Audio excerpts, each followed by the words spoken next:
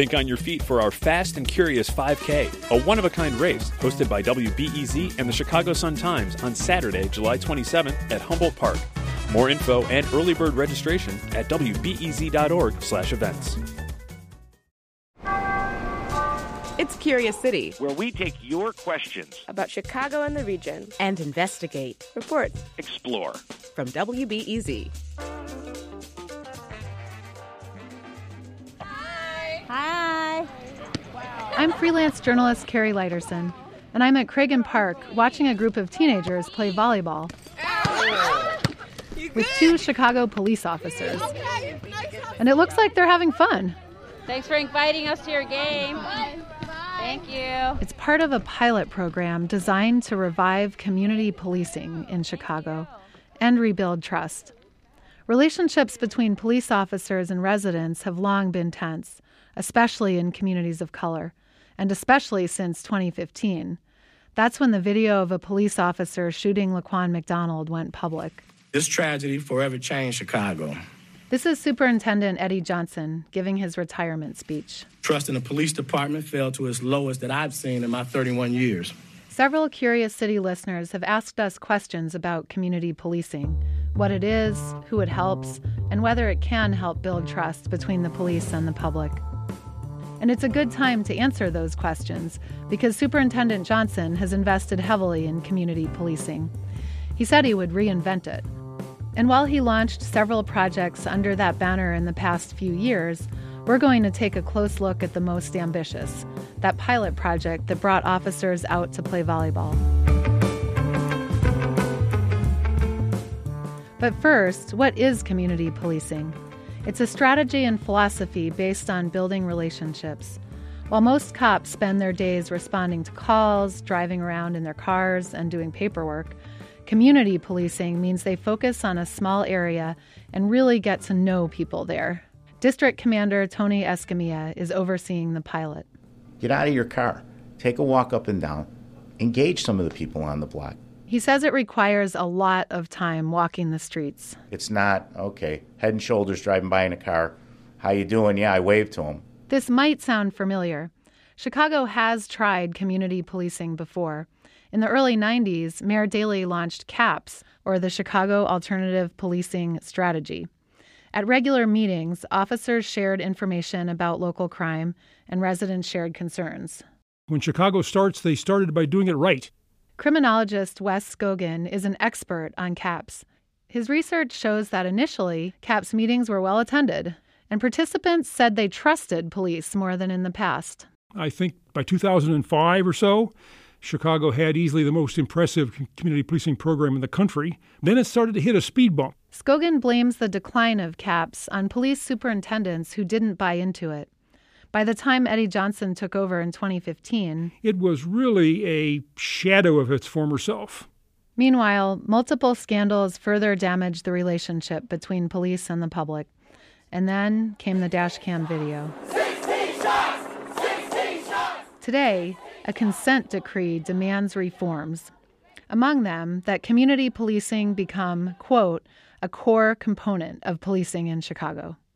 The pilot project is the centerpiece of that effort. For now, only a dozen officers are assigned to the project. They're in the 25th District on the northwest side, stretching roughly from Austin to Belmont-Cragen. There are some things that make it different from CAPS. For one, the cell phones. Officers give out their numbers and encourage people to call and text anytime. I spent 3 days with 3 different pairs of cops in the program, and they were constantly fielding calls. I was with officers Carolina Salcedo and Danny Lopez when they got a call from a pawn shop manager. They had just been robbed, and she called after being put on hold by 911. Knock, knock. Ay, ay, ay. It wasn't the first time. Again, I can't. Someone asked to see a nice piece of jewelry, and then ran out the door with it. Have you seen him before? They have. Yeah? After finishing up at the pawn shop, they walked across the street to a convenience store. How are you?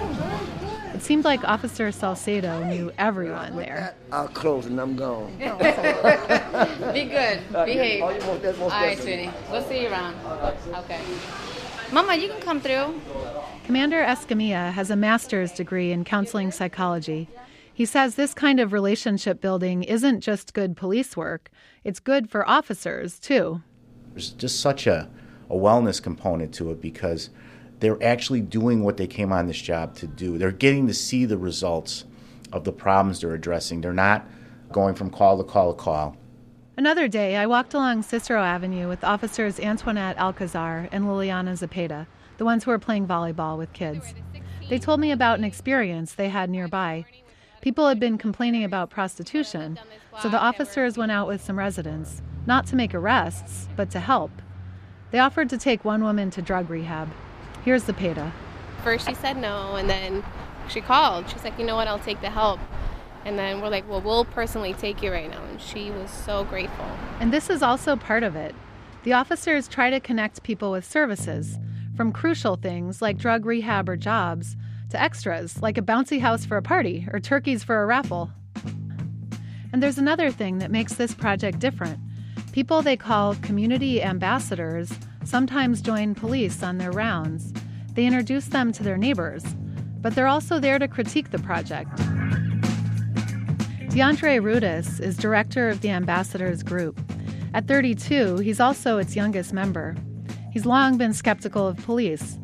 He says when he was a teenager, he saw an officer throw his twin brother up on a squad car for no reason. Yeah, without question, we don't trust police officers in our neighborhoods. But Rudis wants to help the police change their behavior and their image.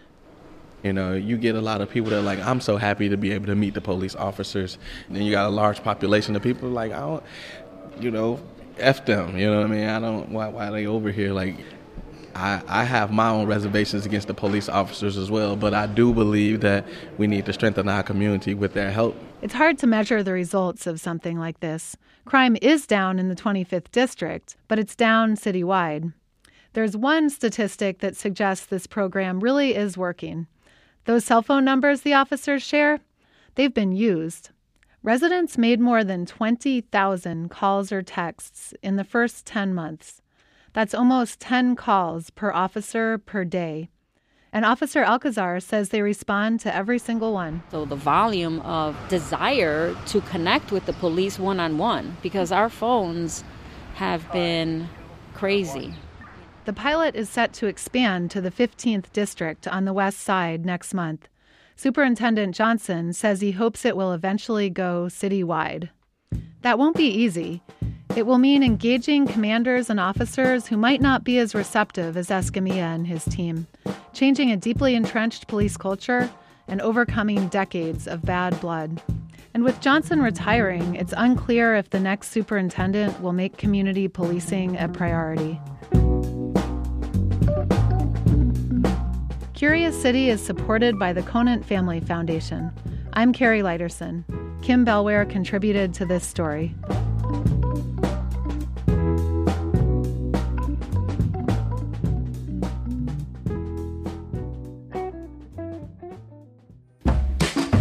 Hello, this is Jesse Dukes, Curious City audio producer, and I am so excited to tell you about an upcoming Curious City event.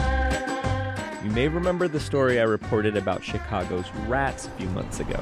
Do you smell the musty smell here? I do, That's the rat pheromone. That's the rat feces and the rat urine.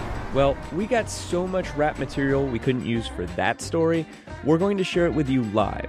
We'll have more excerpts from our rat safari. The rats had excavated the soil out from beneath the bricks. And basically I was, knee deep in a rat burrow at that point. And some of you, our listeners, will tell your rat encounter stories. We have original rat songs, a rat band, and we'll have something called rat therapy. Curious City's Rat Tales Live will be at the Hideout Inn on Wednesday, December 4th. It's not huge, so you may want to get your tickets soon before they sell out. For more information, go to wbez.org/events.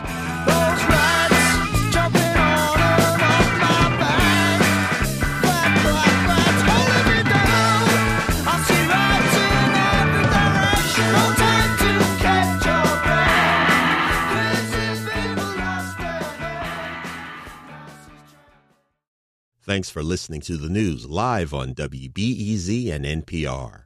The WBEZ stream sounds great in the kitchen on your smart speaker and anywhere on the WBEZ app. Listen every day.